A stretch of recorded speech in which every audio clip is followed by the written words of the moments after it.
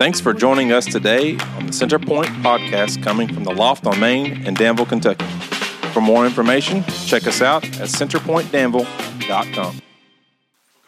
Welcome to Centerpoint. We're glad you're here, and we're getting ready to dive into a new series, What Would Jesus Undo, right? It feels like, though, it's not the beginning of fall. It feels like it's the beginning of spring with all the tsunami of rain outside.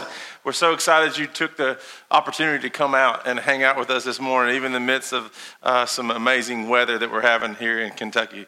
But if you grew up in church, you probably know this idea of what Jesus, come on, church, what would Jesus, do? That's right. And the crazy thing is, back in the 1990s, this movement took place like crazy. You know, what would Jesus do? All right, you saw the bracelets, you saw the T-shirts, you saw the bumper stickers, coffee mugs. Probably even some people might have got a tattoo. I don't know. They're not very popular back in the day, but I'm sure it was growing on them. But it was interesting that everybody this is what they did, right? This idea, if you bought into it, if you really went down this road and you grabbed a T-shirt or a bracelet, like, did anybody have a bracelet, by the way? Come on, anybody? Yeah, see, some of you did. That's right. Yeah, you probably still got yours. You're just too ashamed to admit it. But it's those moments. But we always had one of those T-shirts, those bumper stickers, or whatever. And if somebody was to cut you off, you're heading down the bypass, right? Somebody was to cut you off and just run you off the road before you give them the Lincoln County howdy. All right, so some of you know what that means, but it could be a Casey County one, but those are even more violent. But those road rage moments that take place, you would remember, wait a minute, I'm wearing my WWJD bracelet, so I can't say hello like that. I got to say hello like this, right? And I'm wearing my bracelet. I'm wearing my shirt. I'm wearing the bumper sticker. What would Jesus do? So I just need to forgive them, and because Jesus would do that, right? I mean, that's what that represents in its essence. And maybe it was a shirt for you, or maybe it was a bumper sticker. Maybe you still have that coffee mug, or whatever it is. But if you remember it, and you remember it well, here's how we got there, right? Here's how we got there. For those who love history, here's a little small history lesson for you this morning. 100 years ago, before that movement that took place, 1896, there was a pastor by the name of Charles Sheldon in Kansas who wrote a book called In His Steps. And he talked about Jesus and following in his footsteps. Believe it or not, this little book went over to sell over 30 million copies. And in the book, the pastor essentially talked about living in a small town environment and where people would be faced with real life situations and would ask themselves this question before they respond in the current situation. And the question was, that was horribly weak, guys. I set you up. Come on. What would? There you go. I know, crazy. I know, right? They had this way back in the day. But if Charles only knew what he would start in my teen years, because everybody used this word, what would Jesus do, and all the crazy T-shirts and everything else in my life, I don't think he even envisioned where this thing would go. But the truth is, what would Jesus do? Well, this whole series that we're getting ready to dive into today, it's going to invert the question. It's going to flip the question upside down. And now consider asking it this way. What would Jesus actually undo, right? Now, I really wanted to go down this road of possibly even considering this question, because no one ever asked this question, but, Jesus had a brother, his name was James, and I thought it would be interesting what would James ever do? You ever thought about that one? I mean, what would James do? James is always getting secondhand nature on what Jesus was doing. I think this way, sometimes Mary would throw James a bone sitting at the dinner table and like, in James's name, at the end of the prayer instead of Jesus' name. It's just the moments of when James is always frustrated. So I'm just like, I want to follow James some days because I know the feeling belling up because it's hard to follow in Jesus' footsteps. Anybody? It's hard. It's challenging. It's difficult. But instead of going that direction, why don't we invert this question and just ask this one for this morning in the next 3 or 4 weeks here is what would Jesus undo? What would Jesus undo? If we really investigate it, for those who grew up in the church, reading the Bible and applying what it says into your spiritual life, and as we lean into those red words there that are so, we value those red words, right? Those words from Jesus that challenge us and make us desire to do more. If we're going to make a difference in our faith today, I think it would be wise to know what broke his heart. What bothered him the most, right? What created tension in his life when he saw it or witnessed it in the streets where he walked, lived, and worked and played. And I know there are some things that are coming to your mind even as I say this, that what would he undo, right? What would he undo today? Think about it. Now, I'm just going to throw out some things, but maybe, hopefully, he would undo Facebook. I'm just being honest. Come on. Somebody say amen, right? All right, just checking. But, cell phones. Parents, come on, anybody? Yeah, cell phones. Maybe, what about this one? Why don't we just turn the corner? What if Jesus would come undo this one? Religion. I mean, it would change the dynamics of a lot of things, wouldn't it? I think honestly, if I'm just being honest and truthful this morning, completely transparent, I think he would undo denominations real quickly. I think he would just go after it and chase after it and like, I didn't come for this. I came to be the light, not for you guys to separate it. I just feel that way, and I think he would undo a lot of things. And I'm sure there's more, but for the next 4 weeks here, we're going to talk about 4 different things. And next week, we're going to talk about something that I hope you will come back and engage and ultimately, hopefully, change what you care about. Because we're going to talk about what it means to have hollow worship. I mean, sometimes we sing songs and we just go through the motion. Sometimes we even lift our hands and sing the words because they're just up on the screen, but we have no idea what we're saying. We have no idea how deep this word or this lyric or this rhythm is. And so next week, we're going to jump into that idea of what hollow worship is and what Jesus really considers to what worship really looks like. I mean, I'm serious. You don't want to miss this because I promise you, I think you'll be amazed. And it could just change everything in your perspective or your church culture that you grew up in. But for today, let me ask this way. Have you ever been given a gift?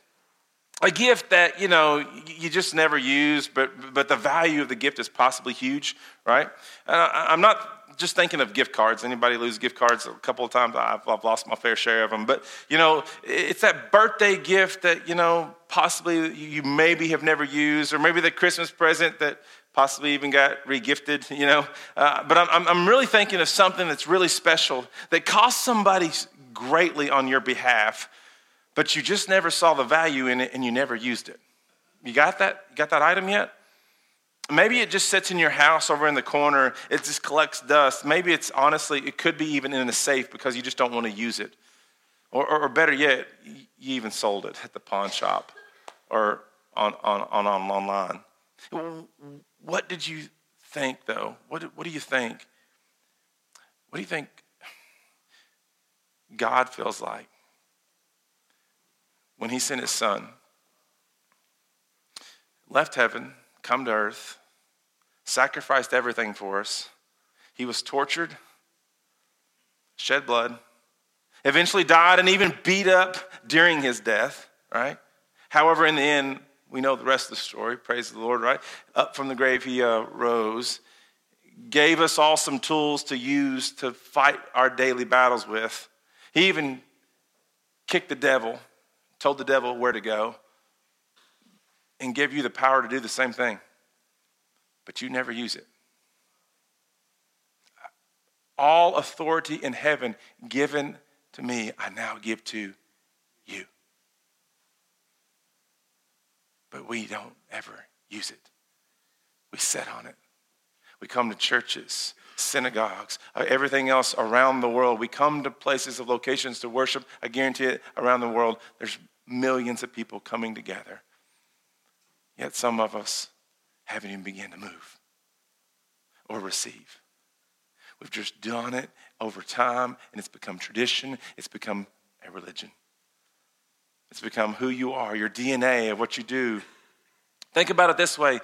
Jesus gave us his living word, access to the very throne of God through prayer. He changed us with a spiritual mission and a purpose. He gave us the same power that raised him from the dead. And we can go day in and day out not even thinking about him or the gift that he gave us. He gave you life. What would Jesus undo? The first thing I think he would target literally is us. In the series that I want to jump into it this way and just really, I think what he would completely undo, I think we're going to call it this way, is spiritual indifference. Spiritual indifference. I don't know if you knew this, but God actually encouraged this man named John who walked with Jesus to record and write 7 different letters in the Bible. And these letters are really powerful letters to the 7 different types of churches in the end. And these letters are recorded in the book of Revelation. And he wrote to one particular church that kind of was like all about the me generation. Sort of sounds like us, right? In the current culture. When it came to spiritual ideas, of course, though, the church was actually founded in Laodicea. And this was a pretty powerful little community, if we're honest. You see, Laodicea had been destroyed by a huge earthquake about 35 years prior to this letter. And since they had rebuilt, they rebuilt it strong, and they were a mighty, mighty city. And they were stadiums, they were theaters. I mean, they were everything that you could ever want and desire. I mean, they were lavished. Public bathrooms and shopping malls. Literally, think of this. Think of like they built something out of nothing, almost like Dubai, right? Over there, overseas, okay? Or you can think of it this way. In the middle of a desert, somebody decided, let's put Las Vegas. There you go. Now everybody goes to Las Vegas, right? This was like the place to be. The problem with this community, though, was this. They had an inadequate water supply, which you can imagine the trouble that would cause. And so they built this elaborate aqueducts to bring in waters from 2 different locations, one over here and one over here. And one of them was located, it was known for its fresh cold water. And the other one, it was just soothing and refreshing. And the other one was known for its hot springs. And it was amazing. And it was just always refreshing to be around. And you can almost think about like hot baths in those springs, even out west. And they would pipe in these waters from these 2 locations. The problem is by the time the water got to Laodicea, it was no longer cold, and it was no longer hot. Now it was dirty, and it was actually lukewarm. It was lukewarm at best. You see, God used John to write to this community and use language that would make sense to them. And it was a problem of spiritual indifference, and he used words to really highlight what he was saying through the issue that they would have understood. Just like in the context of Revelation 3:15 through 16. It says this. It says in verse 15, it says, I know your deeds. Basically, I know where you're at. That you're neither cold nor hot. I wish you were either one. So because you are lukewarm, neither hot or cold, I'm about to spit you out of my mouth. So what is he saying here? What's this mean? I know that how you're living. I know what you're doing day to day. In other words, I know what you did this past week. And if you look at your life, where you're full of spiritual passion, where are you full of energy that comes from the kingdom of God? Was you going out and doing things that mattered? Or were you more spiritual and different? Were you more spiritual, focused on you? Jesus says to them, I know your deeds, that you are neither cold or hot. And I wish you were one of them. Both serve a purpose, but you're not, he says. So because you're lukewarm, like the water that gets to you where you are, because you are lukewarm, neither hot nor cold, I'm about to spit you out of my mouth. And what is he saying here? What is John saying? That you're spiritual stale, that you're spiritual indifferent. You're depressingly detached from what God is trying to do through you. And after what Jesus did for you, what he called you out to do, what he was empowering you to do, you don't even seem to care. And here's what I want you to notice what he said is I'm about to spit you out. I'm about to spit you out. The literal translation of this is to vomit you out. That means what it means, y'all. God is saying you're spiritually indifferent. And it doesn't just break my heart, it turns the inward of my stomach. After what I did through Jesus, the fact that you don't seem to care, it makes me want to spit you out of my mouth. And I just think Jesus would want the spiritual indifference where we work, live, and play undone. I think he would, because it's got to start with us. And so today we start with us, and I feel like most church people go through life with all the right motions.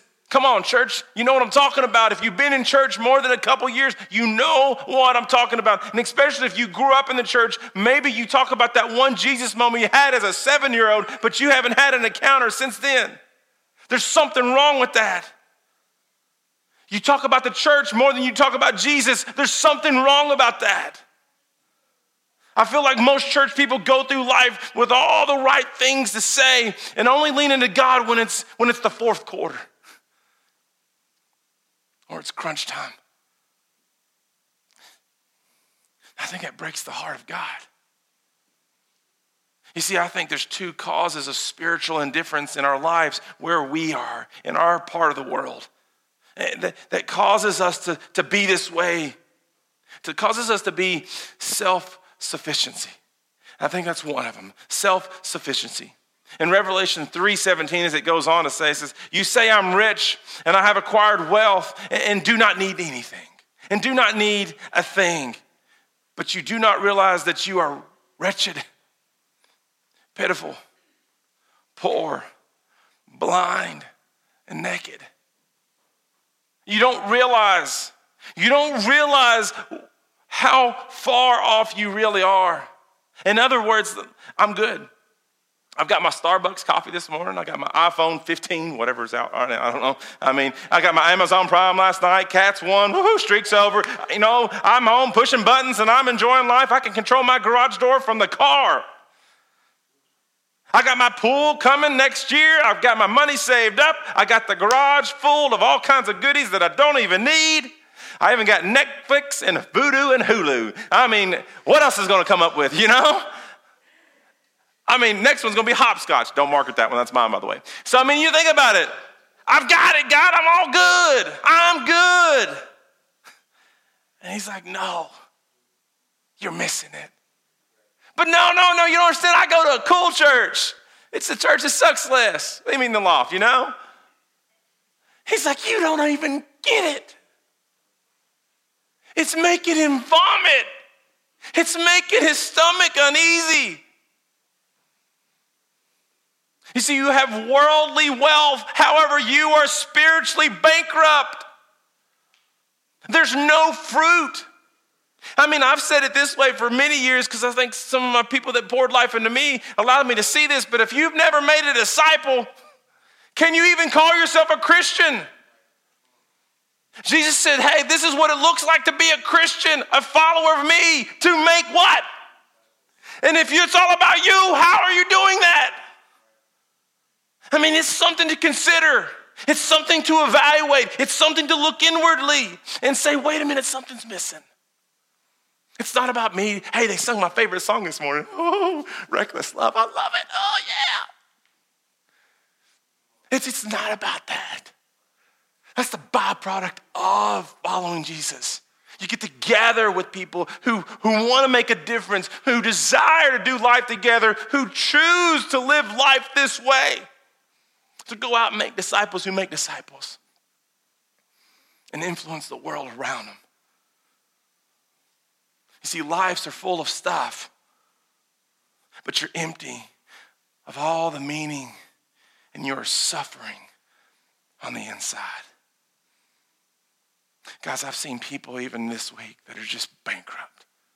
They've got everything they need. I've had conversations that just are heartbreaking. That their marriages don't even know where to turn because they've just done church their entire life, but they've never leaned into the one who can save them. The second cause of spiritual indifference in our lives, especially where we live, is I think, is distractions of this world.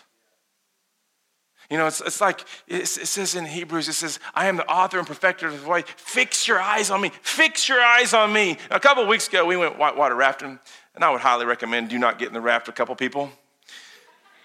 Not saying who they are, but they're on the stage. Just don't get in the raft with them. They will knock you out. But the whole objective in some of those things is to go straight, paddle forward, listen to the person in the back. Don't listen to the person beside you. If you're not acting as one, you're going to end up upside down, floating down the river, screaming, help me, Jesus, all right? Just saying that did happen to me. But what I noticed was this. We went through the Olympic course, and by the way, I wouldn't recommend that for most people. We're not Olympians, yeah, we're not. I am from Boyle County, so I can make up that word as I go along. So, we're not professionals. And he's like, go this way, turn this way. We're supposed to be listening to him, going this way, turning this way, going straight down the river. And we saw all these thousands of people standing on the shore, and we're like, hey, taking our eyes off with the goal, man. And next thing you know, boom. Not saying who jumped out on that one, but it wasn't me. I listened. It was the next one that I didn't listen. And it's all fun and games until someone gets killed. Doesn't make it down the river. Just like in life. It's all fun and games, going to church and just having fun until you see that person who dies not knowing Jesus. Because we took our eyes off of what's important. We just went down the road of doing life because we got distracted by the world. We took our eyes off of Jesus. We started to live for ourselves. In the Gospel of Mark 4:19, it says, but the worries of this life, the deceitfulness of wealth and the desires for other things come in and choke the word, making it unfruitful. How many of you worry about the bills that you got to pay this week? Places to be, people to meet, selfies to take. How many Facebook posts, Twitter, Instagram? Dishes in the sink? Laundry backing up? Kids to practice, kids to school, oil change light on, PTA, gym, homework, getting that job, maybe meeting that guy. Then we turn on Facebook and begin to align ourselves with the things of this world. Save the unborn, save the whales, stop using straws. We start to gravitate to things that just doesn't even make any sense anymore. Mark would say we begin to get overwhelmed and choke ourselves out, and we cannot, I'm going to use the word, we cannot flourish. There it was. Those who were here last week, We're no longer flourishing. We can't even produce fruit at all. And in the end, it's indifferent. It's just spiritual. It's spiritually indifference in our lives. Most people in our area live with a little bit of Jesus, just enough to make them feel better, but not so much to make a difference. I don't know if you caught that. But they live just enough to make them feel better with Air One or K-Love on the way or Spotify or whatever you listen to go to work. Maybe the WWJD coffee mug, just to get your cup of joe in. But not enough so much to make a difference in your day. How can we say something like that? Think about it. It's living with lukewarm indifference. It's living in a culture where that you are able to create what you stare at. It's indifferent of what you are literally surrounding yourself with. Well, see, here's what I thought we could at least tackle for the next couple of minutes. Here's some ideas, and maybe this strikes a nerve for you this morning. You see, I think we're more concerned with impressing people than living for God. I think that we're more about impressing who we're around than we are living for God. Timothy said it this way: we can become lovers of self, lovers of us, and not for Jesus. And he says, woe to you when all you people speak well of yourself. If we're so concerned with what people think about us, we can never, ever be living completely for the God who loves us. Think about it. New shoes, new car, that got to have this. I've seen people literally sell themselves out just to get a glimpse at a rock concert and take that selfie and say, oh, I was standing in the shadows. It breaks God's heart. He wants to vomit you out of his mouth when you talk more about that person or that thing than you do about God. Another thing, if you're taking notes, I think we're obsessed with life on earth rather than life in eternity. I hear more people talk about what they do next week and what they're going to do tomorrow than what eternity is going to look like. I mean, if you really think about it, what I have over what I'm called to do, Scripture says it this way: is if you love the world, if you love the world, the love of the Father's not in you.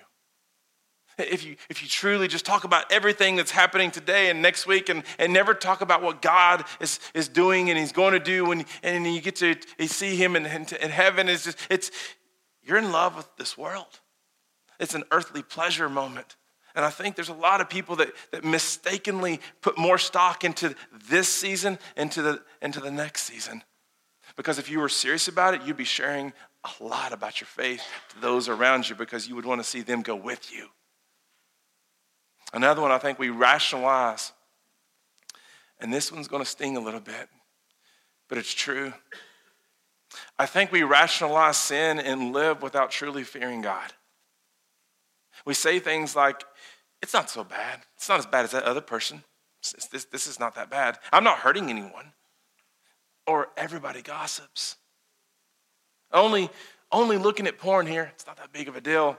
It's just sex. Everyone does it in our culture.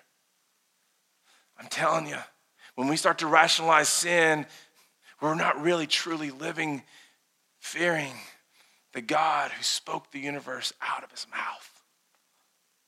We've made up this false, indifferent culture in our walk.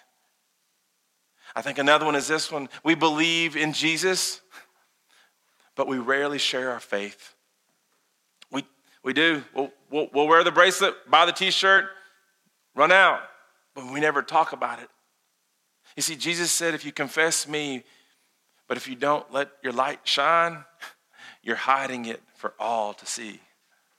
You see, we struggle to let the light shine because of what will people say. A couple of weeks ago, we were in a leadership meeting, and one of the people said, they just spoke up, and I was just, wow, that's it. Is to not really care what other people say about my faith. It's just to go all in and just run this race wide open, chasing after Jesus in a way that radically redefines me. Because when they get me right, man, everybody else, we can start to work on we. Another one was this. You see, we only turn to God when we need him.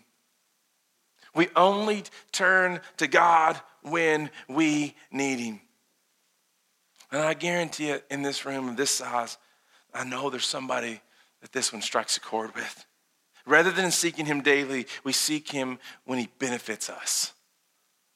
He's our tool that we pull out of our pocket. It's like a Swiss Army knife, right? We need this tool for this day. We need this one for this day.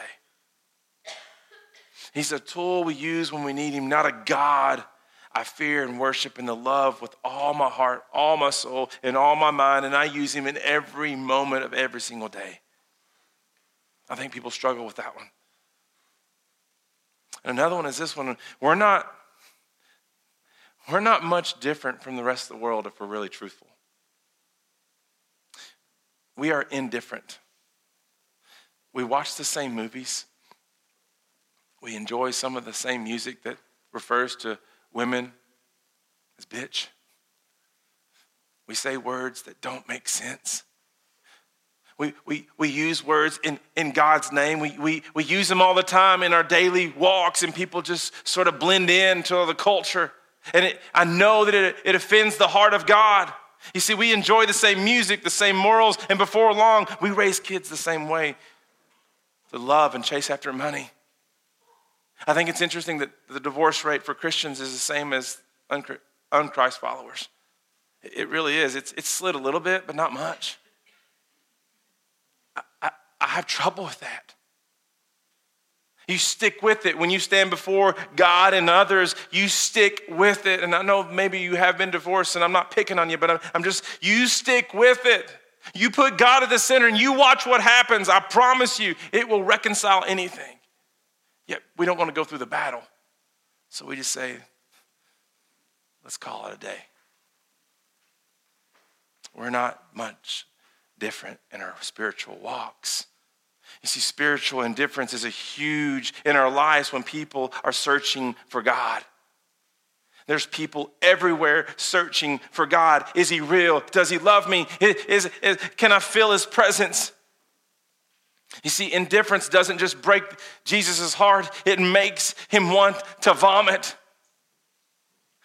I know it because I've seen it even in my friends' lives. And if you think for any pastor, we would love to think if our church didn't exist, right? This would not happen, right? This culture, this environment. Like if our church didn't exist, this right here wouldn't go on over there. Those people would never have that need met or be loved with Love Loud Now. And here's what I know in the culture that we live in. We actually live in a pretty healthy culture. We do. Eventually somebody's going to feel some compassion and they're going to love on some animals. They're going to go feed them. They're going to go feed some neighbors. They're going to do that. But see, Jesus was so much more. He was about bringing a vibrant community together that literally impacted them with love, that changed their lives forever. And the reason why is we have fallen is simply because we've fallen in this idea of spiritual indifference. In the Gospel of John, in the first chapter, we see John testifying about Jesus and who he is and the Word. And those who were following John because of Jesus, his disciples, they all began to start following Jesus in a way that radically changed their lives. And then at the end of the chapter, we see two characters arise, and one name is Philip, and the other name is Nathanael. And Jesus finds Philip, and he simply asks him to follow him in verse 43, and he did it because of who Jesus was and who he said he was, and because of all the prophets in the law, and everybody proclaimed him. And he's like, yes, I found the Messiah. I found him, man, I found him. This is awesome. He's changed my life. This is amazing. And so he immediately bolts and he goes out to tell Nathanael. And Nathanael pushes back. He starts to be kind of sarcastic. But Philip could have had a spiritual indifferent moment there. And he's like, oh, yeah, you're right. It's pretty accurate. That's okay. But he didn't. You know why? Because he knew who Jesus was. And said he was, and is, and said he is, and who he's going to be to come. He said, you got to be a part of this, man. You don't want to miss out on this. This is going to be amazing. He simply said, you got to come and see. He said, Nathanael, you got to come and see this. This is amazing. And in verse 46, in John chapter 1, verse 47, this is what it says. It says, when Jesus saw Nathanael approaching him, he said of him, here truly is an Israelite in whom there is no deceit. He's making a commentary because earlier Nathanael said, does anything good come from Nazareth? And so they're going back and forth. They're playing some sarcastic moments here, and I love it. It just shows you that Jesus can be sarcastic. And I think that's cool because some days, anyways, how, I could say, what would Jesus do? He did it. Anyways, how do you know me? Verse 48, how do you know me? Nathanael asked. He says, Jesus answered, I saw you, here it is, I saw you while you were still under the fig tree before Philip called you. Now, I don't know if you catch that and if it makes much sense to you, but here's a guy searching for God, not in a church, under a fig tree, out in the middle of where we work, where we live, where we play. And even before Philip said, you got to come and see the Messiah. And then verse 49, then Nathanael declared, Rabbi, you are the Son of God. You are the King of Israel. Jesus said, you believe because I told you, I saw you under the fig tree. You will see greater things than that, I'm telling you. He then added, very truly, I tell you, you will see heaven open up and the angels of God ascending and descending on you, the Son of Man. You see, there's people out there left and right just waiting to see if what we believe in and what we say is true. I tell you this story because I want you to be a spiritual difference maker. Like 1 Peter calls you to be at this moment as a Christ follower. You are the called out ones, and we want you to do something every day that requires your faith to go from here to there, not just sit in here.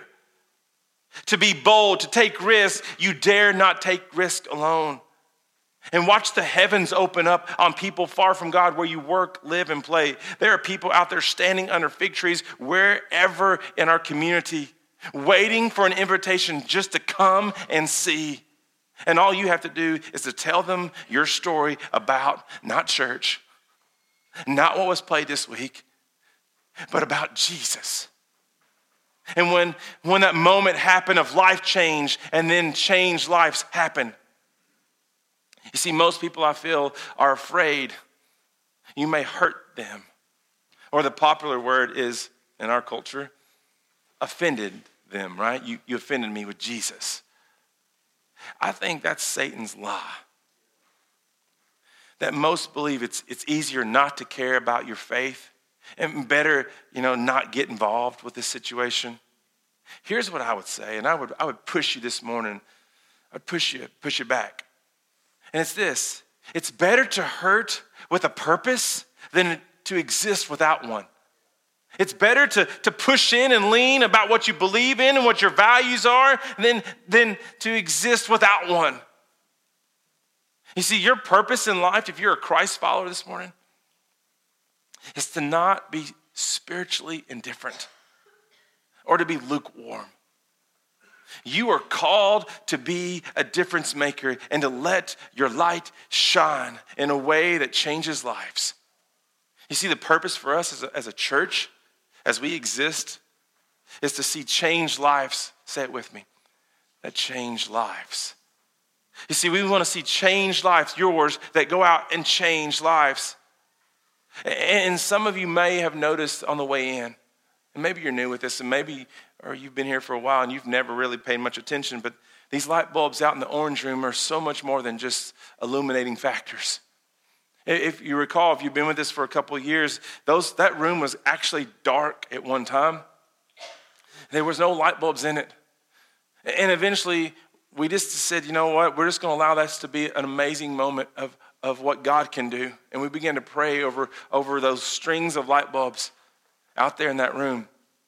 And what took place over the next couple of years was simply something only God can get the credit for, because he took your stories, he took your spiritual moment with God, and then he began to use it to change and impact the lives of others, and to go out and to start to multiply it, and to start to multiply it, and start to multiply it. And every time we see someone come to know Christ, they're allowed to go out there and literally illuminate the light in a way that becomes a spiritual difference maker. You see, in Matthew 5:16, it says this. In Matthew 5:16, it says this. In the same way, let your light shine before others, that they may see your good deeds and glorify who? Not you, but your Father in heaven. My prayer this morning as we sort of wrap up is this. I don't know how often we get into this habit or this season of being spiritually indifferent. But I know what happens because we get into a spiritual dip. But I'm going to challenge you. This is a new season. This is a new fall. This is an opportunity for you to be a difference maker and to let your light shine in a way that radically changes the lives of others around you. But you have to make a decision. You have to choose to do something about it. You can no longer just sit idle, but you got to be a part of being a vibrant piece of being a difference maker. I think one of the things that Jesus would come to undo is literally starts with you. just being spiritually indifferent. He would sit with you and just to show you how real he really is. He would allow you, especially if you're a Christ follower, some of you are like, my light bulb is kind of dim today. Matter of fact, it's not even glowing, God, because you promised this, but it didn't happen. And I'm sort of just burned out. You see, I think he would come in today and sit right there beside you, and he would just touch it. And it would start to just, and all of a sudden your faith inside you would just blow up, because he would just only think, the only way this happens is because of God. The love he has for you. And the next thing you know, it's just going to go crazy. It's going to start to illuminate in ways that just radically change the environments. Think something about light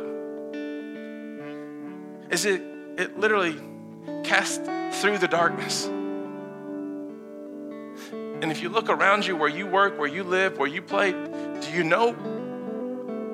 I believe that there's probably some dark areas in those things. And you are called to go out and light it up in ways that could change people's lives. But sometimes we just get so bogged down with ourselves.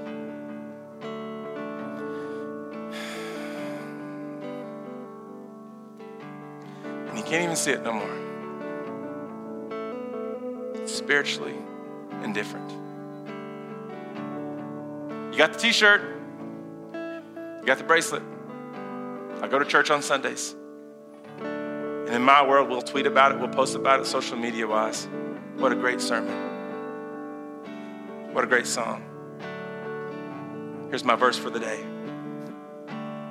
But when it comes to that one thing, that one hard thing of walking across the room and asking for forgiveness, even though you know you're supposed to do it, or walking across the street and loving your neighbor in a way that radically redefines light, or maybe it's literally loving your son and your daughter this week that can produce light in ways that can change everything, because the only thing they want is time with you.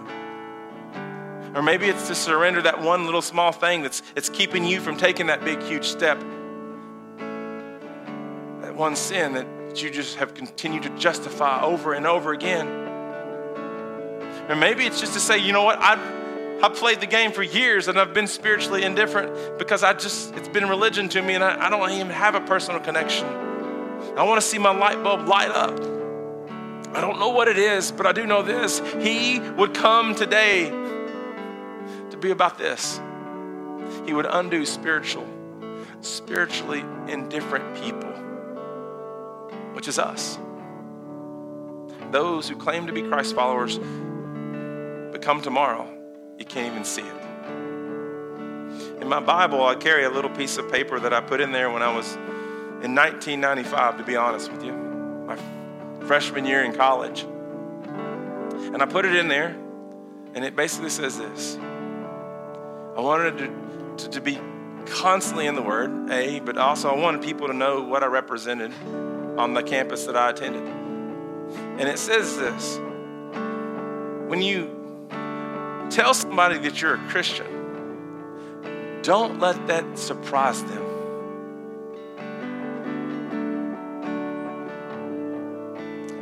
Thus, my vocation began, and I didn't even know it. I started to lean into that, and I started to surround myself with other light bulbs, and it changed my life. It allowed me to go in places that I never would dream or dare possible without my light. And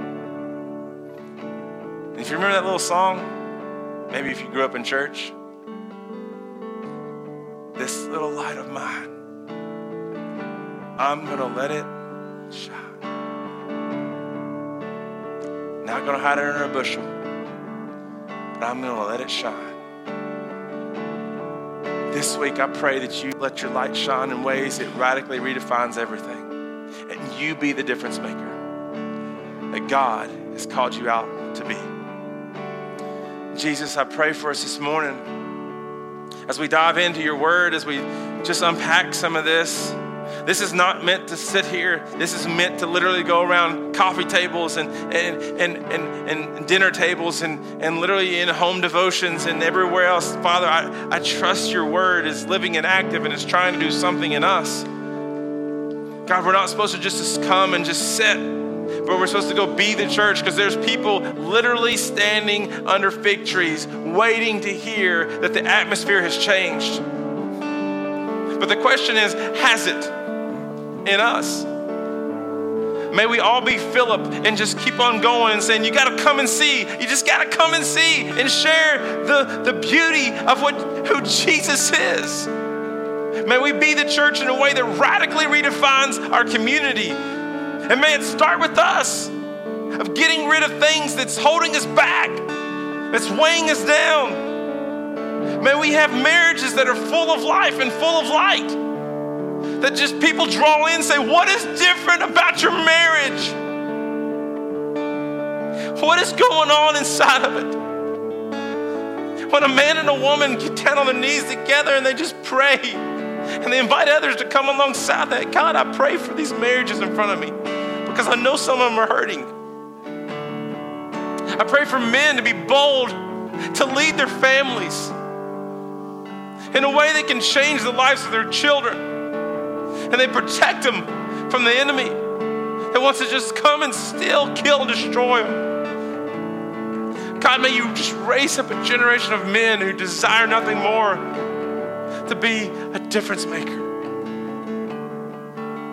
God, may you just use this church in a way that could change the atmosphere, that where we call home, where we work, live, and play. And may we just let our light shine continuously until we get to eternity, just to see what real light looks like. God, I thank you for this moment. May we bask in it. May we surrender to it. And may we change what we care about to go be the difference maker.